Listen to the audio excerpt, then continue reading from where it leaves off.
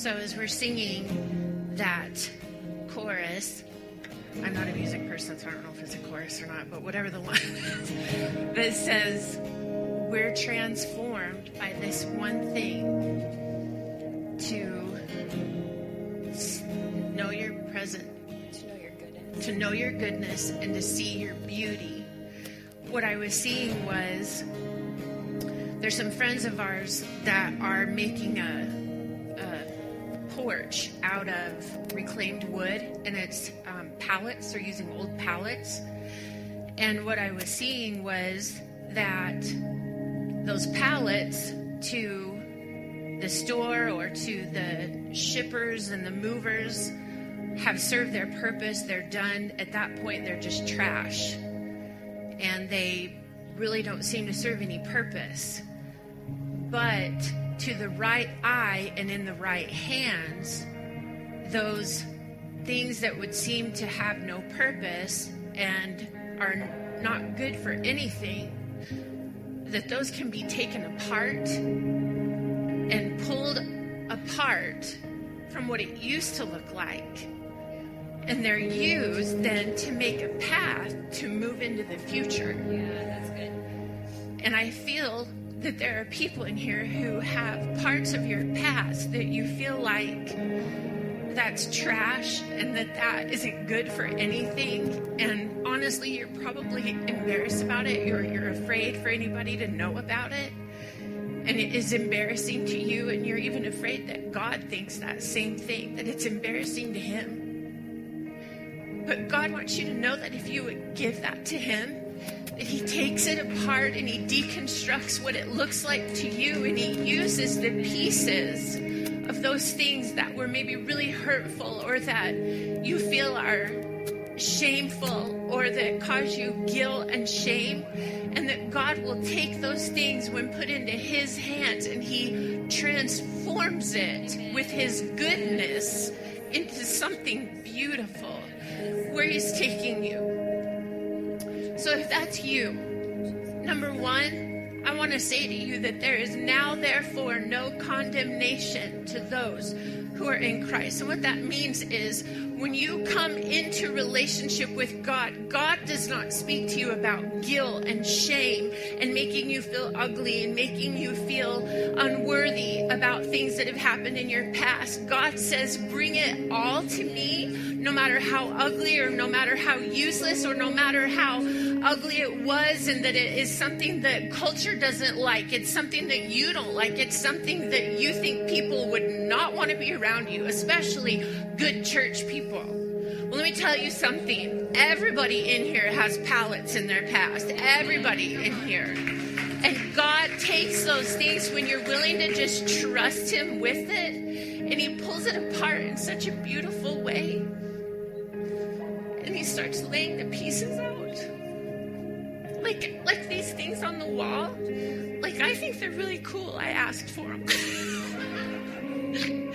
Because it takes something that somebody might think was trash, and maybe somebody even told you you were trash, but you're not. Amen. God does really beautiful things with what people think is trash. Amen. There's no condemnation, there's no guilt, and there's no shame. There's not anything to hide. God says, just give it to me and let me pull it apart. Let me pull the things, and I'm going to make something really beautiful for you to walk on into the future that I have for you. He's so amazing. When you encounter his goodness, he makes beautiful things.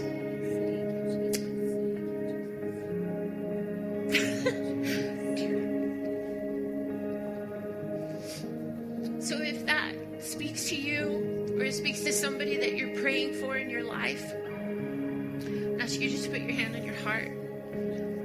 And Father, we trust you with the things from our past. We trust you with the people that we're praying for. And we ask you, God, to take the things that seem to not have purpose, the things that seem to be ugly and marred and scarred, the things that have holes, and the things that we think are really ugh. And God, we want want to encounter your goodness because you're a good God. So we trust you with all of those old things and we give them to you. And we say right now in Jesus' name, you are making something beautiful for me. So I want you to just speak that out loud, whisper it, but you need to hear your voice say that. God, you're making something beautiful for me. I give it to you. I trust you. I don't know how. I don't know how he makes those things beautiful, but he does. So we trust you with it in Jesus' name. In Jesus' name. Now take a deep breath. Let's do it one more time because that feels really good. Thank you, God. Thank you, God. In Jesus' name. Amen. Amen. Amen.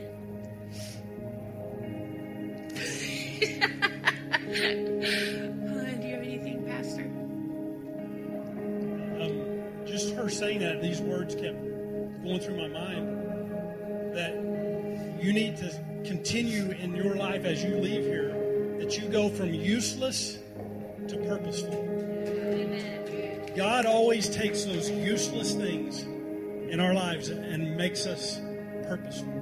You have purpose in your life. Yes. That's all I got. That's good. So if you would turn to somebody and say, God is taking what was useless and making it purposeful. Speak that to somebody in Jesus' name. Thank y'all. Good work.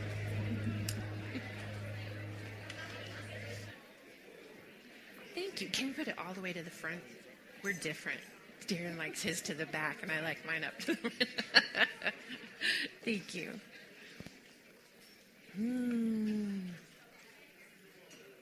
Hey, welcome to Cowboy Church this morning. It's good to be back, isn't it? Yeah, everybody have a good week. Everybody hold up all 10 fingers. Everybody's got all 10 fingers from 4th of July. That is reason to praise the Lord right there. We should all give him a praise. If you were at my house, you know that that is especially a praise. The first time I was with Darren, when we got married, the first time I went to his family's house for 4th of July, I had to go in the house because I could not. It was causing me so much anxiety watching the way that they light fireworks. First of all, if you're at the Gleghorn home, you don't buy fireworks, you buy dynamite. So it blows craters in the ground. And all growing up, I was taught you don't hold them and light them, right? Is that right? Kyle, that is against the rules. They hold them in their hand and light them and then throw them. And I was like, I just got to go in the house because I cannot be out here anymore. I got to go in the house. So anyway, I'm glad we're all, have all of our phalanges, and that is a good thing. Yes. All right. Before we get started this morning, I want to welcome a special guest that we have in the house. Her name is Paula Abbott. Paula, if you would just stand and wave to everybody. Paula and her husband, Toby, pastor Round Pin Cowboy Church down in Terrell, Texas, and she is up this way. She's headed to Cheyenne to do ministry in Cheyenne tomorrow evening and then again on Tuesday. And she's going to be maybe venturing into some other areas of ministry up there. So if you're interested in finding out about more about what she's going to be doing, if you want to head up to Cheyenne and be a part of the ministry taking place up there, come and speak with Paula. She is a blessing. And come and introduce yourself to her because she's just a blessing. She's a firecracker. So she's going to get all over you if you come and talk to her. So just be ready for it. Dynamite. Yes. So as I said, Darren and I, when we first got married, his family and all his family is from Tulsa, Oklahoma. And we have been married in June. We celebrated 24 years of marriage. Yes. And I remember the first time that I went to visit Darren in Tulsa, I loved it. It was so green and all of the rolling hills and lots of trees. And I just thought Tulsa was beautiful. And I loved everywhere we would drive around. And Tulsa is big. I don't know how big Tulsa is, but Tulsa is a big town. And every time we go anywhere, Darren is driving, of course, and I'm in charge of the radio. When we drive. That's my job. I'm in charge of the radio. And so when we drive anywhere, Darren gets us where we're going, and we always get there safely. So I'm in charge of the radio. So after 24 years of marriage and going to Tulsa numerous times a year and visiting and driving, we've been all over the place in Tulsa. I still don't know my way around. I got an agreement up here, okay. I don't know if it's Tulsa or if it's me, but I still cannot. Now, I think that I could find my way from Mima and Papa's house to the mall. I have global mall positioning. I can find my way to a mall in a town when I may not be able to find my way out of a paper bag. I can find the mall. But we were riding together one time, and Darren said, "Do you know where you are?" And I said, "No, I have no idea where we are." He said, "Well, you're such and such." And I said, "But you take a different way every time we go somewhere." And he says, "Well, but this road over here and yada, yada, yada." And by that time, I'm already tuned out and I don't even know. I just know that wherever we're going, I don't know how we're getting there, and I don't know how to get home, and I don't know my way around Tulsa after 24 years of visiting Tulsa. And I think it has a lot to do with the fact that I am just the passenger. I'm not responsible for getting us to our destination. Again, I'm responsible for the radio. I'm good at that. I'm not responsible for getting us where we're going. So I kind of just kick back and enjoy the ride because I'm the passenger. I know that he's going to get us where we need to go safely somehow with whatever numerous route he chooses to get us there. He will get us there, and I am just along for the ride. And I think that there are probably a lot of people and a number of people sitting in here that you may think of life the same way, that you really have no control or authority over your destination or where you're going, that life is going a direction and you are just a passenger. You are just along for the ride. And if you were dealing with the thought of maybe that is the case, man, 2020 came along and boom, you found yourself not only just a passenger, but in the back of the bus. It was like, what the heck? And people are still reeling from the feeling of just being a passenger and having no control over what life throws at you, when it hits, and what it looks like. And that is the place that a lot of people are finding themselves. And when we think that way, we can then begin to think about being a passenger when it comes to the thoughts that go through our mind. When certain events happen and certain things come about, the thoughts that race through our mind and the things that are coming in front of us and are being thrown at us, that those thoughts and those things that come to us have a direct consequence on our destination. I like to call it, and if you've been here for very long, you've heard me talk about the mailbox effect. That you see it all the time on America's Funniest Home Videos, which I think is one of the most brilliant shows ever put on television, that they show videos of kids learning to ride bikes, and they've got the whole street, but that kid has the mailbox in their mind, and even though the whole street is there, they manage to run right into that mailbox. Why? Because that's where their thoughts were going, was to the mailbox. It's the mailbox effect. You can quote me on that. It's scientific. So in our Bibles, we find a book called Proverbs. And Proverbs is written primarily by Solomon. And Solomon was the son of David. David, we read about in the Old Testament, and many of you might know that David was a king. And David is one of the most famous kings, if you will, from the Old Testament. And the Bible actually records that David was a man after God's own heart. So David is a fascinating and amazing person to read about.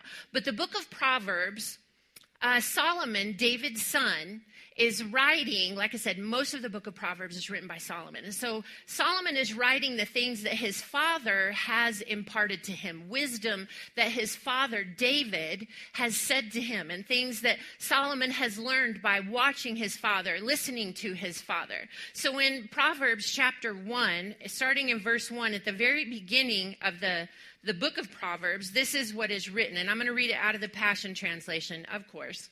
It says, "Here are kingdom revelations, words to live by, and words of wisdom given to empower you to reign in life, written as Proverbs by Israel's King Solomon, David's son." I want you to notice that term there, reign in life. Again, in Proverbs 8, in verse 6, it says, "The meaning of my words will release within you revelation for you to reign in life." Now, what's interesting is when you notice, I have been stuck in the book of Proverbs for probably the last 2 months. And when you read the book of Proverbs, what you notice is that Solomon was raised in a household by a father who was a king. Now, if you are being raised as the son in the house of a king, that king is raising you with everything, every day, every activity, everything that is done. You are being groomed to take over and to rule as king when he is done. So you are being raised with the mindset and with the purpose and intention of becoming a king, of living as royalty. So when you read the things that are written by Solomon, what you are reading is the writings of a person who has been raised with authority, who has been raised and taught that you are royalty. So that term, reign in life. The Bible speaks from Genesis to Revelation about our thoughts. So when David was speaking to Solomon about reigning in life, David was speaking to him and imparting to him what would be needed for Solomon to reign. Not only to reign in his own thoughts, but to reign in the kingdom in which he was going to be ruling over. And I'm just going to pick one scripture out of the Bible that talks about your thoughts and your mind. There are so many, but we're going to hone in on one in 2 Corinthians chapter 10. And as we go there, I just want to pray over us.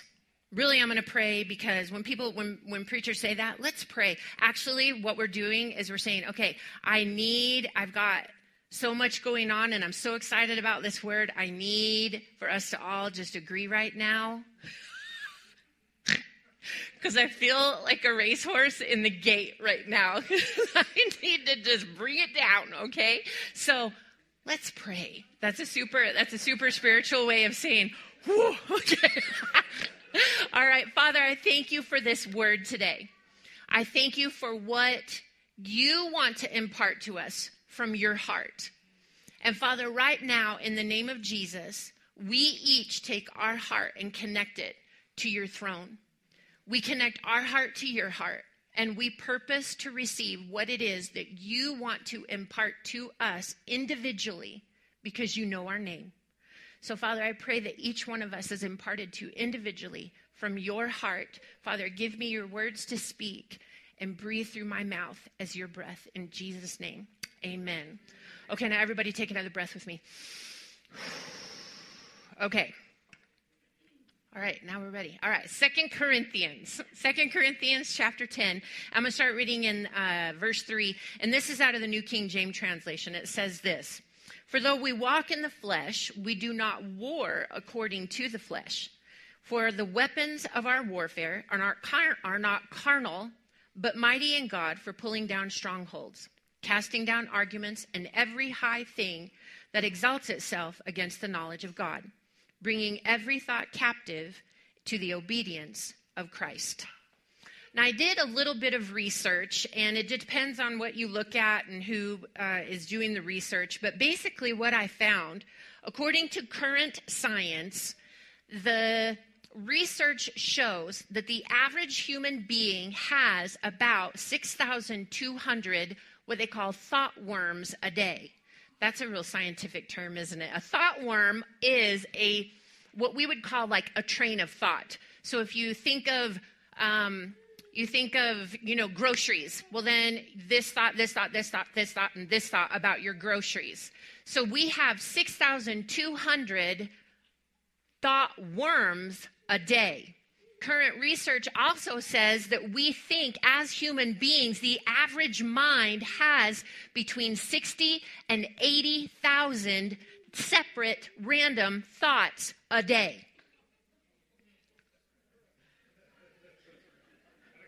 Men are looking at their wives right now going, ow. Now I get it. Now I get it. That means there is an average of 2,500 to 3,300 thoughts per hour running through your mind.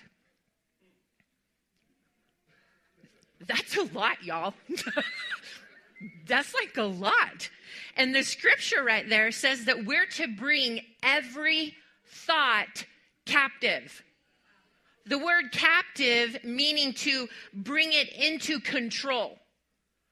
The thought of bringing 3,000 thoughts an hour into control, that's overwhelming. That's an overwhelming thought. Now I'm going to be on that thought worm right there. That's a lot. Like that is a full-time job. That is doing nothing else but sitting and trying to take 3,300 thoughts an hour captive. You wouldn't be able to leave the house. You would just be at home taking every thought captive all the time because this is what the scripture is telling us. Bringing every thought captive. Actually, when you dig into this and you press into it a little bit, what he's saying here is when he says bringing every thought, what he's saying, that word every right there, what he's saying is bringing the whole, bringing the conglomeration of it, bringing the form into focus. So what he's saying there is he's not so much focusing on every single individual thought. What he's saying is the mindset. Bringing the whole of our mind into submission to God. So what he's saying is to control the totality and the whole of your thoughts. He's talking about a mindset. He's talking about a filter. See, a lot of the thoughts that you have per day, you don't even know that you have them because they come in and they race through your mind so fast. And each person has filters that have been placed on their mind. And our filters are built through different experiences, different ages, different seasons of life. A lot of different factors come into the different filters that are built on the inside of each individual's mind. Over the past probably 6 years, I have become more interested in the function of the human mind than I have ever been before in my life. And as a matter of fact, we were just sitting in a doctor's office this past week, and the doctor, who is a trained neurologist who has gone to school for years and years and years, sat right in front of us and said, "We don't know how it works." Speaking of the mind. And you went to school to know that. I didn't go to school for that, and I can tell you that. You don't know how it works. It's fascinating. The way that the human brain functions is so complex and so multi-layered. The only God could have done that. With all of the technology and all of the invention and all the smarts of man and everything that he can invent and come up with, nothing can still compare with the human brain. God is pretty cool. That's just the way that God does stuff. So what the scripture is basically telling us and what it's teaching us is that either we will reign over our thoughts or our thoughts will reign over us. We will either reign over our thoughts or our thoughts will reign over us. See, there is a war. The scripture right here tells us that there is a war that is going on the inside of every single one of our minds. And that battle is being fought every second of every day, and it cannot be seen with the human eye. but it exists in us and around us all the time. I have said before that there is no such thing as a spiritual vacuum. There is something or someone occupying every space in the spirit realm all the time. There is no space that is empty. And if we are not occupying that space, somebody or something else is. This war that is taking place is a battle for the thoughts, the 60,000 to 80,000 thoughts that go running through your head every single day. The reason that this war is being waged for your thoughts is because your future is either limited or advanced by the thoughts that come into your mind and take residence. See, every thought that comes through your mind, you may recognize certain thoughts that come through your mind, and you may not recognize other thoughts that come through your mind. But the filters that have been built, established for each one of us, what thoughts come in and take up residence and purchase real estate, so to say, in our minds, in our mindset, and in the way we process and in the way that we think. There is a war going on. This war that takes place is a war between light and darkness. It's a war between good and evil. It's a war between life and death. And it's a war between lies and truth. And this war has been taking place since the beginning. You can go all the way back to Genesis chapter 3, and you can see the beginning of the way that the darkness wages war. Because see, here's the thing. This enemy doesn't come in front of you and say, hey, I'm getting ready to put a really crappy thought in your head, so get ready for it. The way that this enemy fights is with no rules. They don't follow protocol. They have no integrity. And the way that it's done is through deception. The same way that it's, there's nothing new under the sun. So the same way that the enemy operated in the garden in Genesis chapter 3 is the same way that the enemy still operates today. He just likes to package it differently. But it's not anything different. See, the way that the enemy came in the garden is the same way that he comes to us now, because what he's doing is he's coming to you, number one, with a lie, with a darkness, and with a deception to try to convince you that God really isn't who he says he is, and he's really not as good as he says he is. Because the serpent came and said, has God really said?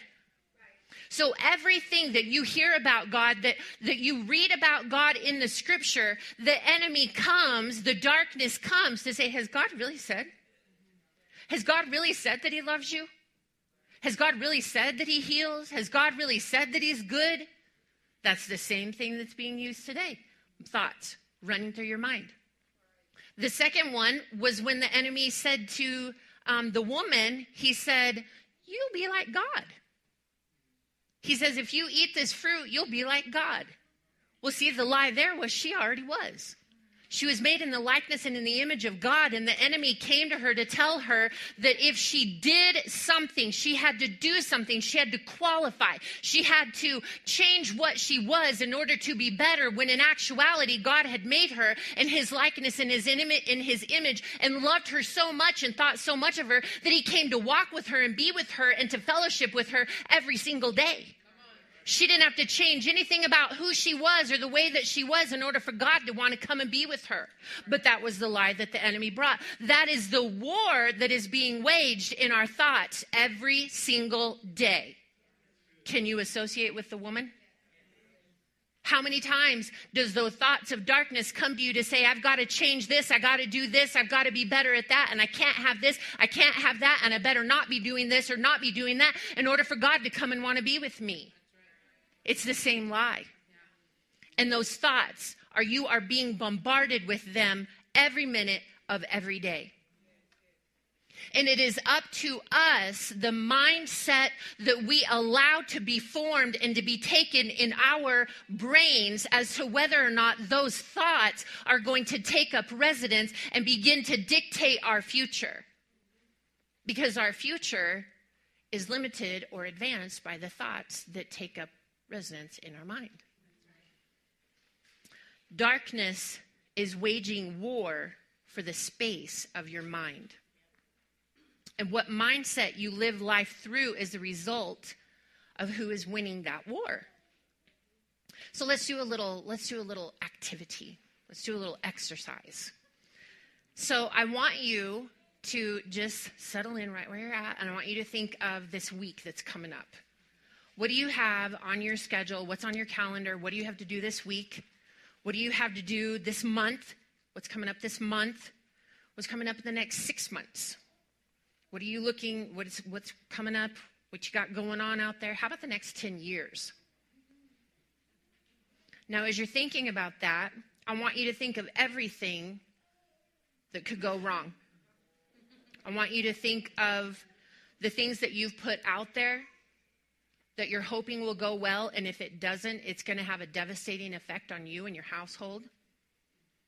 I want you to think of all of the things that could fail. I want you to think of the negative things. I want you to think about what are those things that are causing you anxiety and the fears.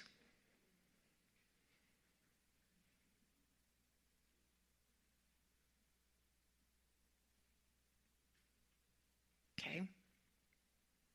Now, I want you to think of this next week and the month that you got coming up, the next 6 months, the next 10 years. And now, I want you to think about everything that could go right. I want you to think, what would happen if that just exceeded everybody's expectations?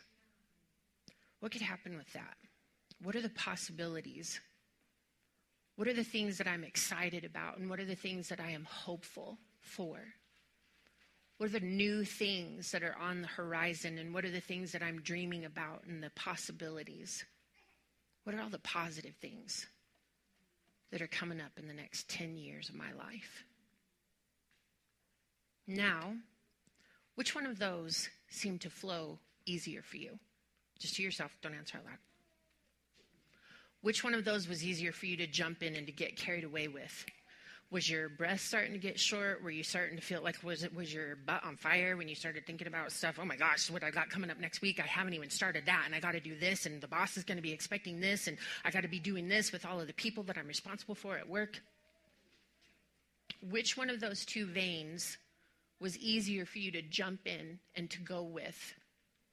And which one of the two was easier for you to flow with is a pretty good indicator of which filter you're living your life through.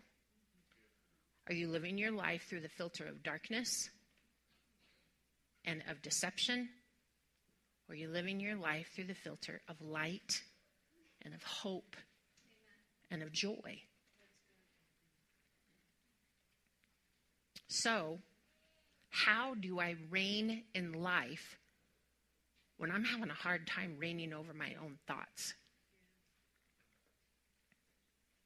You can know your future by what your thoughts are and where your mind wanders to. I can dream and I can imagine with possibility and with hope, or I can imagine darkness and loneliness. I can imagine failure and heartbreak and struggle and fear.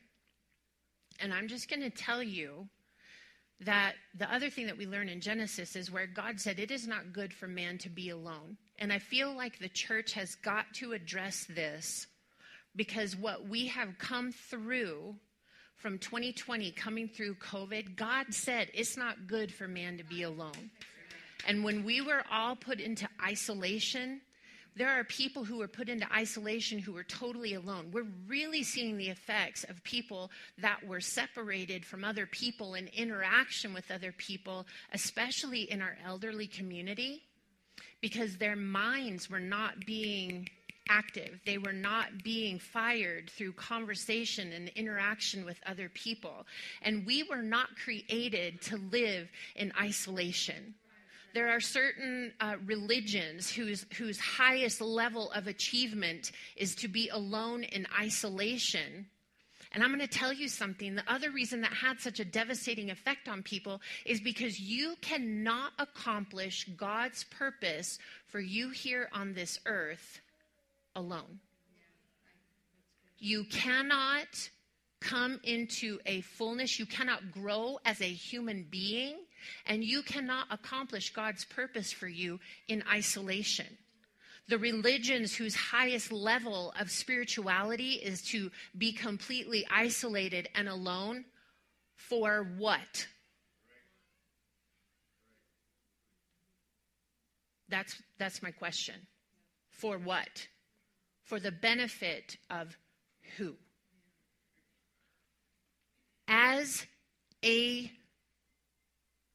creation, the effects on people's mental well-being as a result of what we have come through is huge. And as the church, as Christ followers, when I say church, I'm not talking about this building and Darren and I. I'm talking about all of us. The church, the body of Christ. We have got to be willing to press in and to have conversation about the health and the wellness of people's minds and the effects that this has had on people coming through this last year. Because, see, our minds are a place that can either dream and imagine and have possibility, or it's a place where darkness and loneliness and failure and struggle will multiply. And see, for a lot of us, it didn't even take 2020 to have that. I'm going to let you in on my life a little bit here. What was it? I think it was 4 years ago. I have a friend who raises dogs. And all my life, I have wanted a golden retriever. I just think, how many dog people do we have in the house? Come on, you are God's chosen. Let me just tell you. All of you cat people. God loves you too. I'm looking at my daughter. She feels it. It was honestly revelation to me when God said she feels about her cat the way that you do your dogs. I was like, oh, I don't understand that, but I get that. Okay. So anyway, I have always wanted a golden retriever. Well, this friend of ours, we ran into her, and she said, we have a puppy that is not spoken for. And leaving that conversation, Darren asked me 3 times, have you contacted her about that puppy? Have you contacted her about that puppy? And I said, well, no, are you serious? Like, a puppy was not on my list of things to do, you know? So anyway, he pressed for me to connect with her. Well, God gave us such favor in that situation that God opened the door for us to have a golden retriever puppy, something that I had always wanted. And we were sitting at home and we were discussing this puppy. And do we want to bring a puppy into our home right now? Is this really a good idea? And Darren was all for it. I was sitting on the bed in our room and I was talking to him. He was in the bathroom. And I told him, I just don't know if I want her. And he said, why would you not want her? You've always wanted a golden. I just don't know, hon. That's a puppy. That's a lot of time. That's a lot of investment. That's housebreaking. It's this and it's that. And we already have a red heeler that we just love. She is like the perfect dog. And he kept pressing me. Why don't you want her? Why don't you want her? And I started crying, and I said, because what if something happens to her? What if we live by an irrigation ditch? What if she gets out on the county road? What if, Goldens, they say that Goldens get cancer. I don't want to, what if she gets cancer? How much does that cost to take care of something like that? And if you would, put up the first picture. So this is our Maisie May. So I'm having this conversation with him. Like, what if this and what if this and this could happen? And I put myself into tears. And he comes and he stands in front of me and he said, why are you crying over something that we don't even have the dog yet?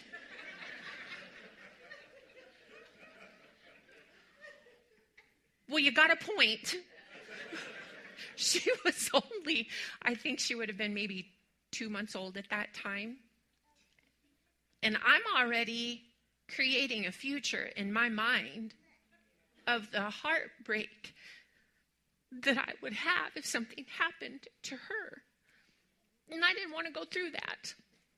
I just didn't think my heart could handle it. So he convinced me and talked to me about how ridiculous I was being, which is very true. So on Mother's Day of that year, we went to pick up our Maisie May. And if I would have allowed the thoughts in my mind to run with me the way that they were running into darkness and into heartache and into hurt and into pain, we would have missed out on, go ahead and put up the next one, this. And the next one. Maisie May loves socks, like loves them. She doesn't tear them up. She just wants to bring them to you and show you that she has what she's not supposed to have. And we laugh and laugh at her, and she has brought so much joy into our life. We just love her, and God uses her to bring laughter to our home all the time. But we would have missed out on all of that because of the thoughts that I was giving residence to in my mind. I was allowing my thoughts to reign over me. I was not reigning over my thoughts.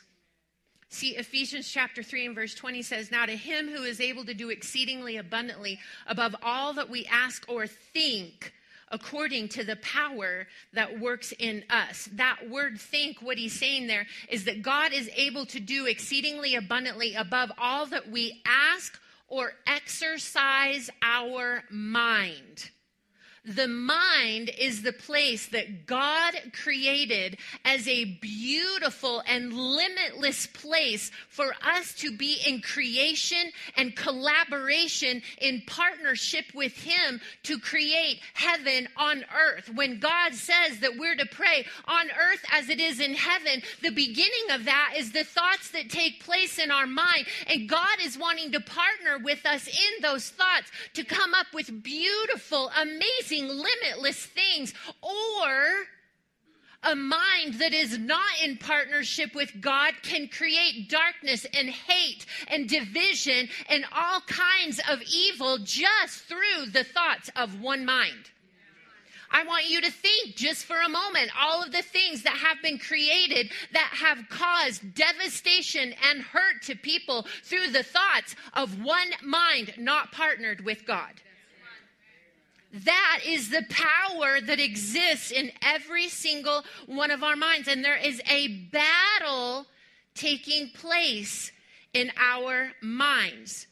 And we will either reign over our thoughts or our thoughts will reign over us. Now, there's some of you who are sitting here or listening and you're saying, this sounds like a bunch of new age mind control stuff to me.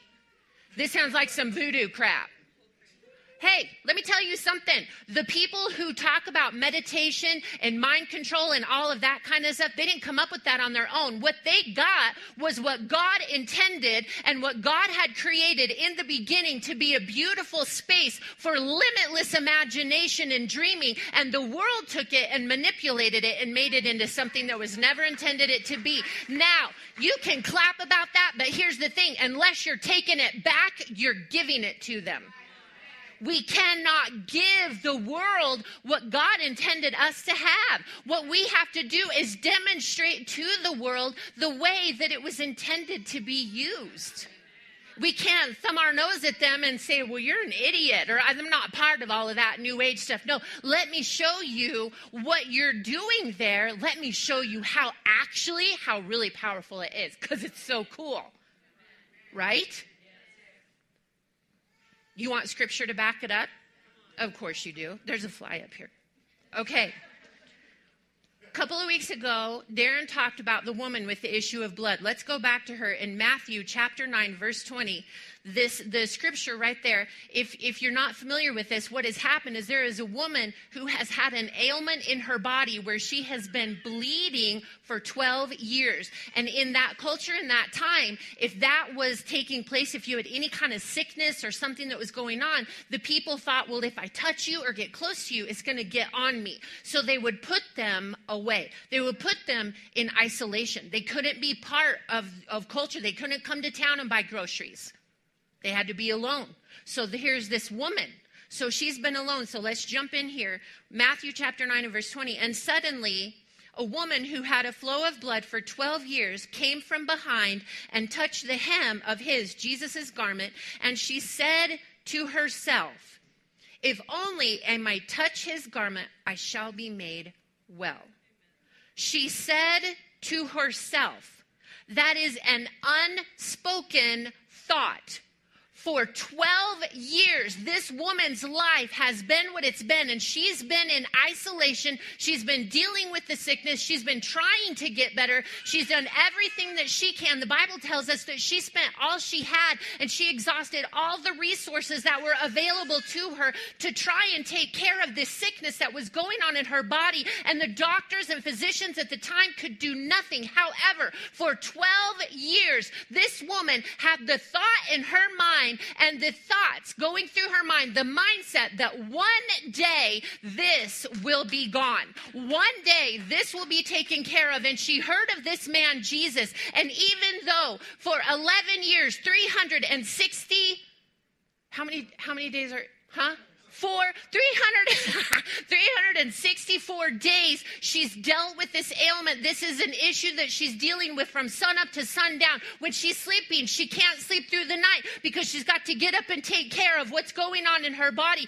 But this one day, she hears about Jesus. And when she hears about Jesus, despite the 12 years of her past that have been a living hell, she has the thought, the inward thinking, the exercise of her mind to say, if I could just touch the hem of his garment, everything from my past, everything that has not been able to be taken care of, the thought of her mind to see herself reaching out and touching the hem of Jesus' garment, she would be made whole.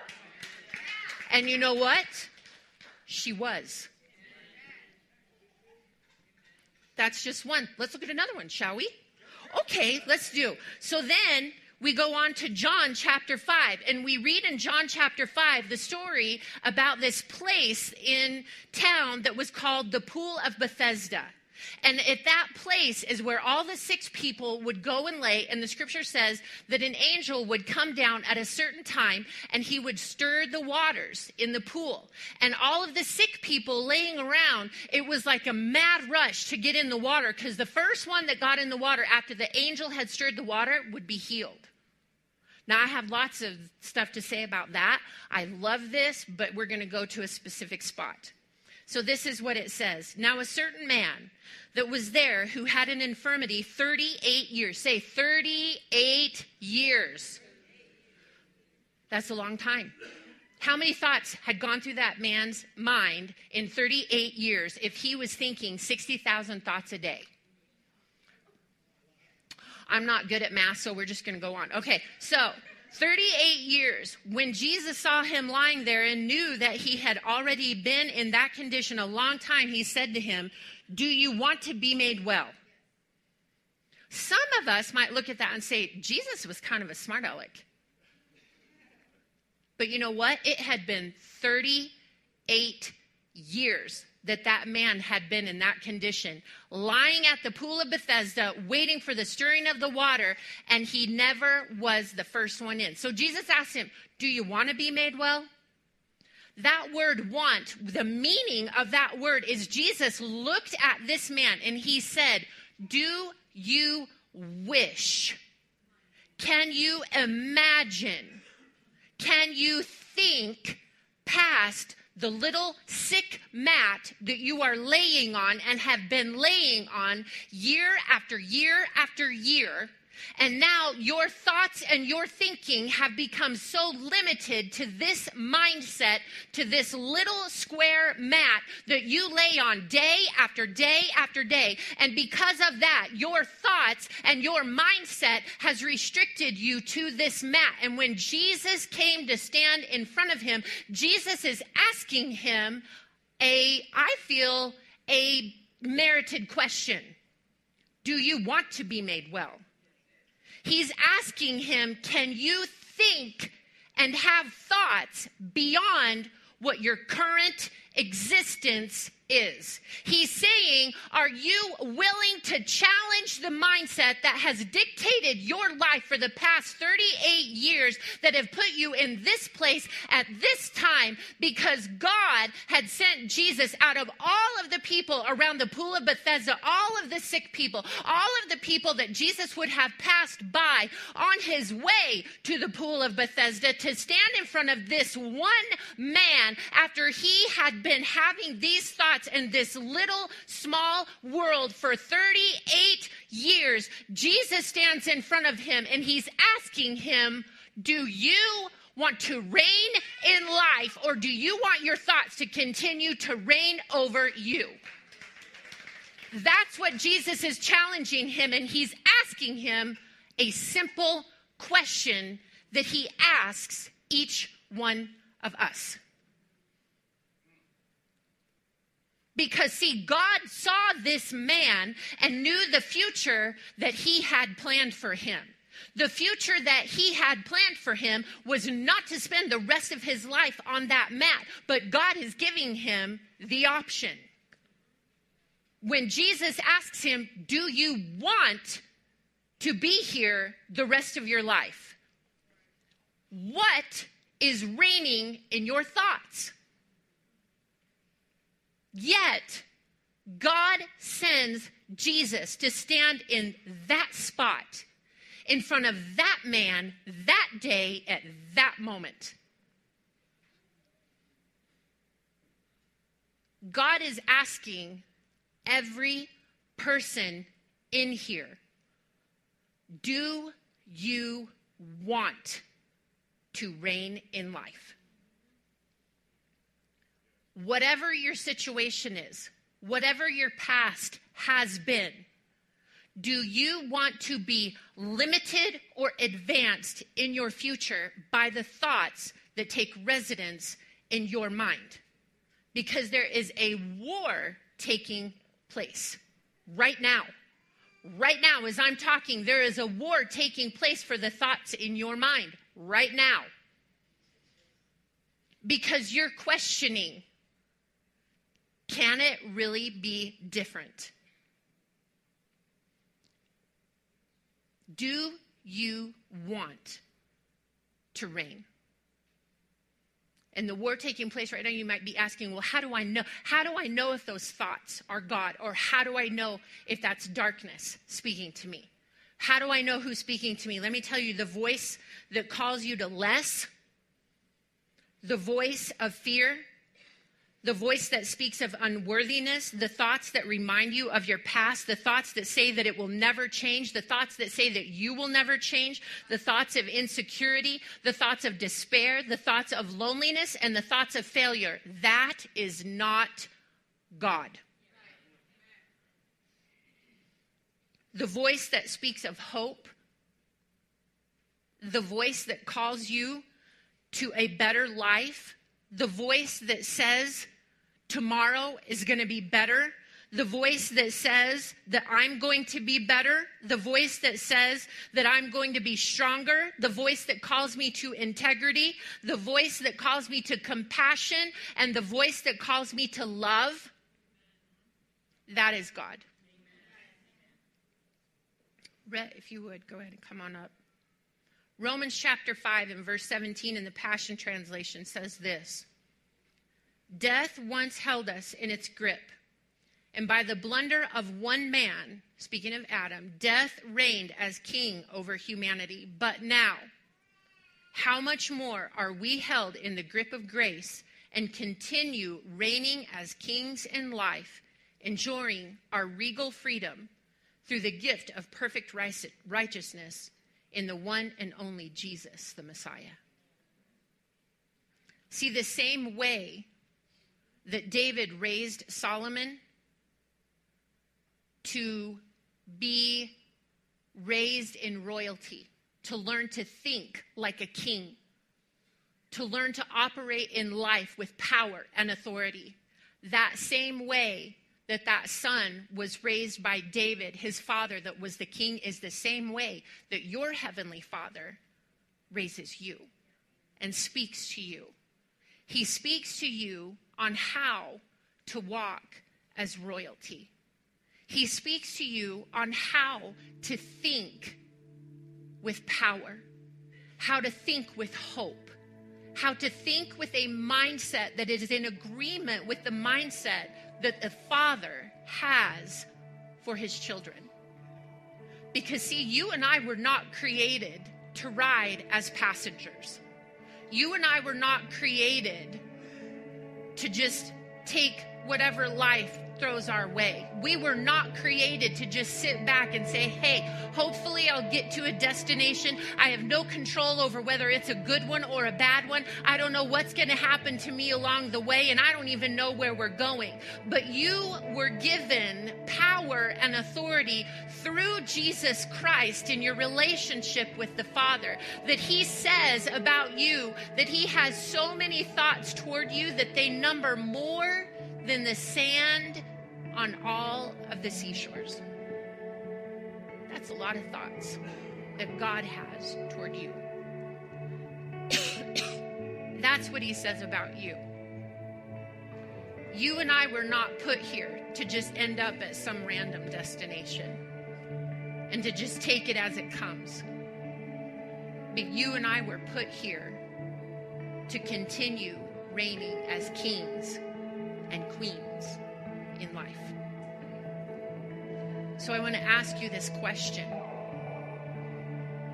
Do you want to be well? Do you want to reign in life? Because for most of us, it's going to require a change in our mindset. It's going to require that we consciously begin to take the whole of our mind into control and intentionally put ourselves in the driver's seat and say, I will not be a victim to what is thrown my way anymore. I will not be carried about with the wind and tossed to and fro, but I am created to reign in life. So I invite you right now, if this is something that you find, I find so many thoughts running through my head. Let me say this, mind racing, that's a thing, where thoughts are running through your head. You can't go to sleep at night because thoughts are racing through your mind. Or you wake up during the night because thoughts are racing through your mind. If that is you, I'm going to pray for people in just a moment. And if that is you, I feel today is a day that I want to invite you to take a stand. Because this is real. It dictates the choices that you make. And it's heavy.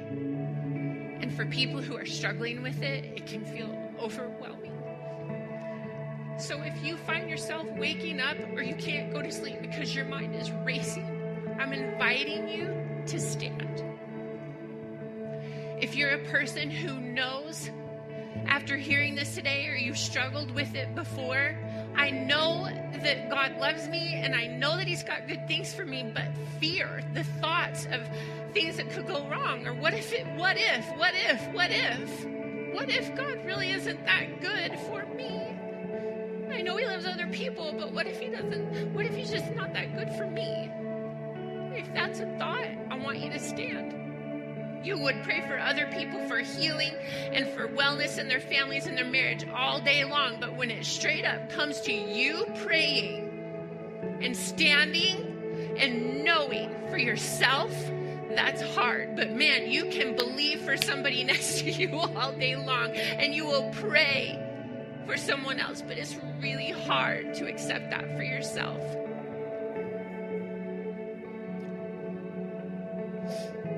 Here's the other one. That you don't know if you hear God's voice, that's always a struggle. Like, I really don't know if that's God or not. I don't know. I don't know if God speaks to me. I don't think God speaks to me. I don't know if he speaks to me.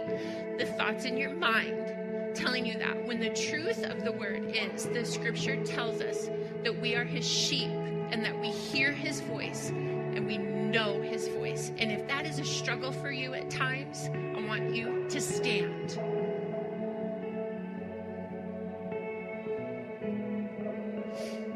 So here's what I want to do first. Here's another one. And I don't want anybody to be embarrassed about this. If depression has been knocking at your door and you feel heaviness and weight and you just can't get away from it, I want to invite you to stand. Don't be embarrassed about that. There's nothing to be embarrassed about that. You know what? The enemy tries to embarrass you, but when you stand and you bring it into light, you embarrass the enemy.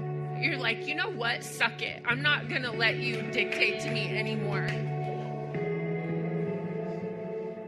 And I'm going to say this one, and you can stand if you want, but if it is you, I want you to know that you're not forgotten. If thoughts of suicide have been running through your head, and you know that that's not right. You don't want that. And that is not what you want. But those things just keep coming. I want you to know God sees you. And if you want to stand, you stand up and you say, suck it.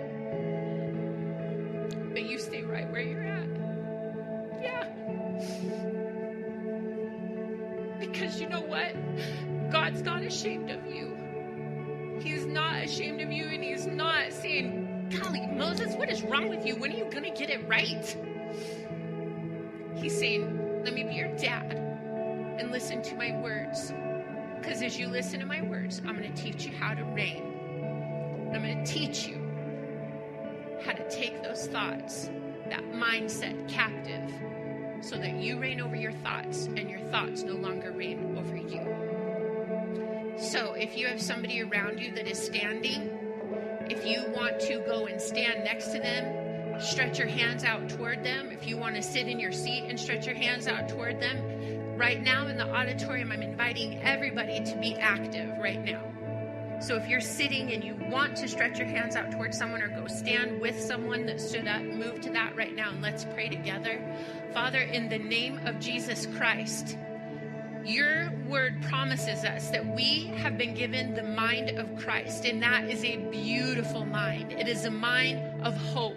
It is a mind of love, and it is a mind of creativity that creates with heaven to bring the beauty and the power of everything, the goodness and the joy and the love that is in heaven, to bring that here on earth. And you do that through us. So right now, either out loud or within yourself, I want you to say, I have the mind of Christ.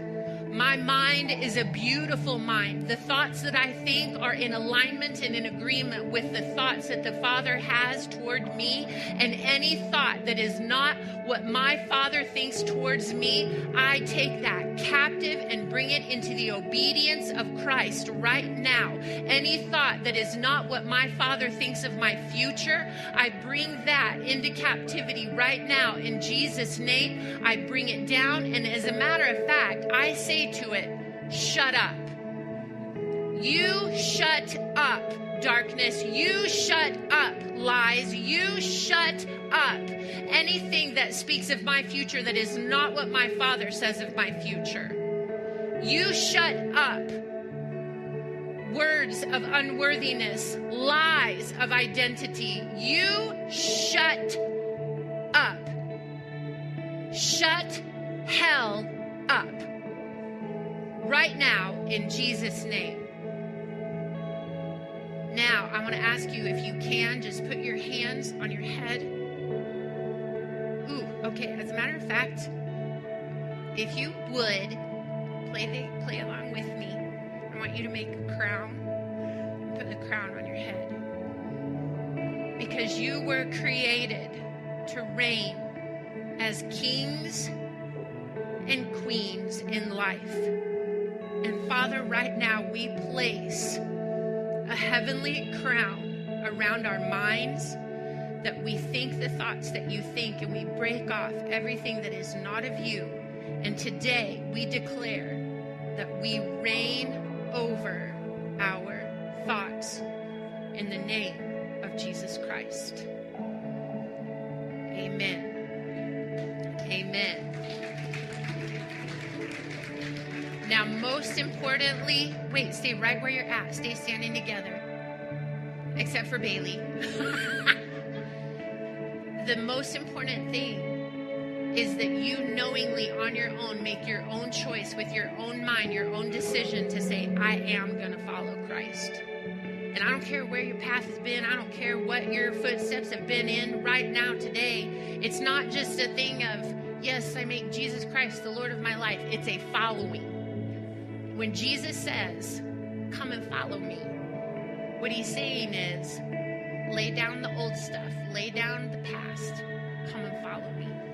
Because everything from your past, I'm going to take it and I'm going to use it for your future to make beautiful things. And if you've never done that intentionally, on your own, with your own choice, or if you have at one time and things have just kind of gotten wonky and it needs to just get back, right now is your moment to say, Jesus, I choose to follow you. And if you want to be super bold,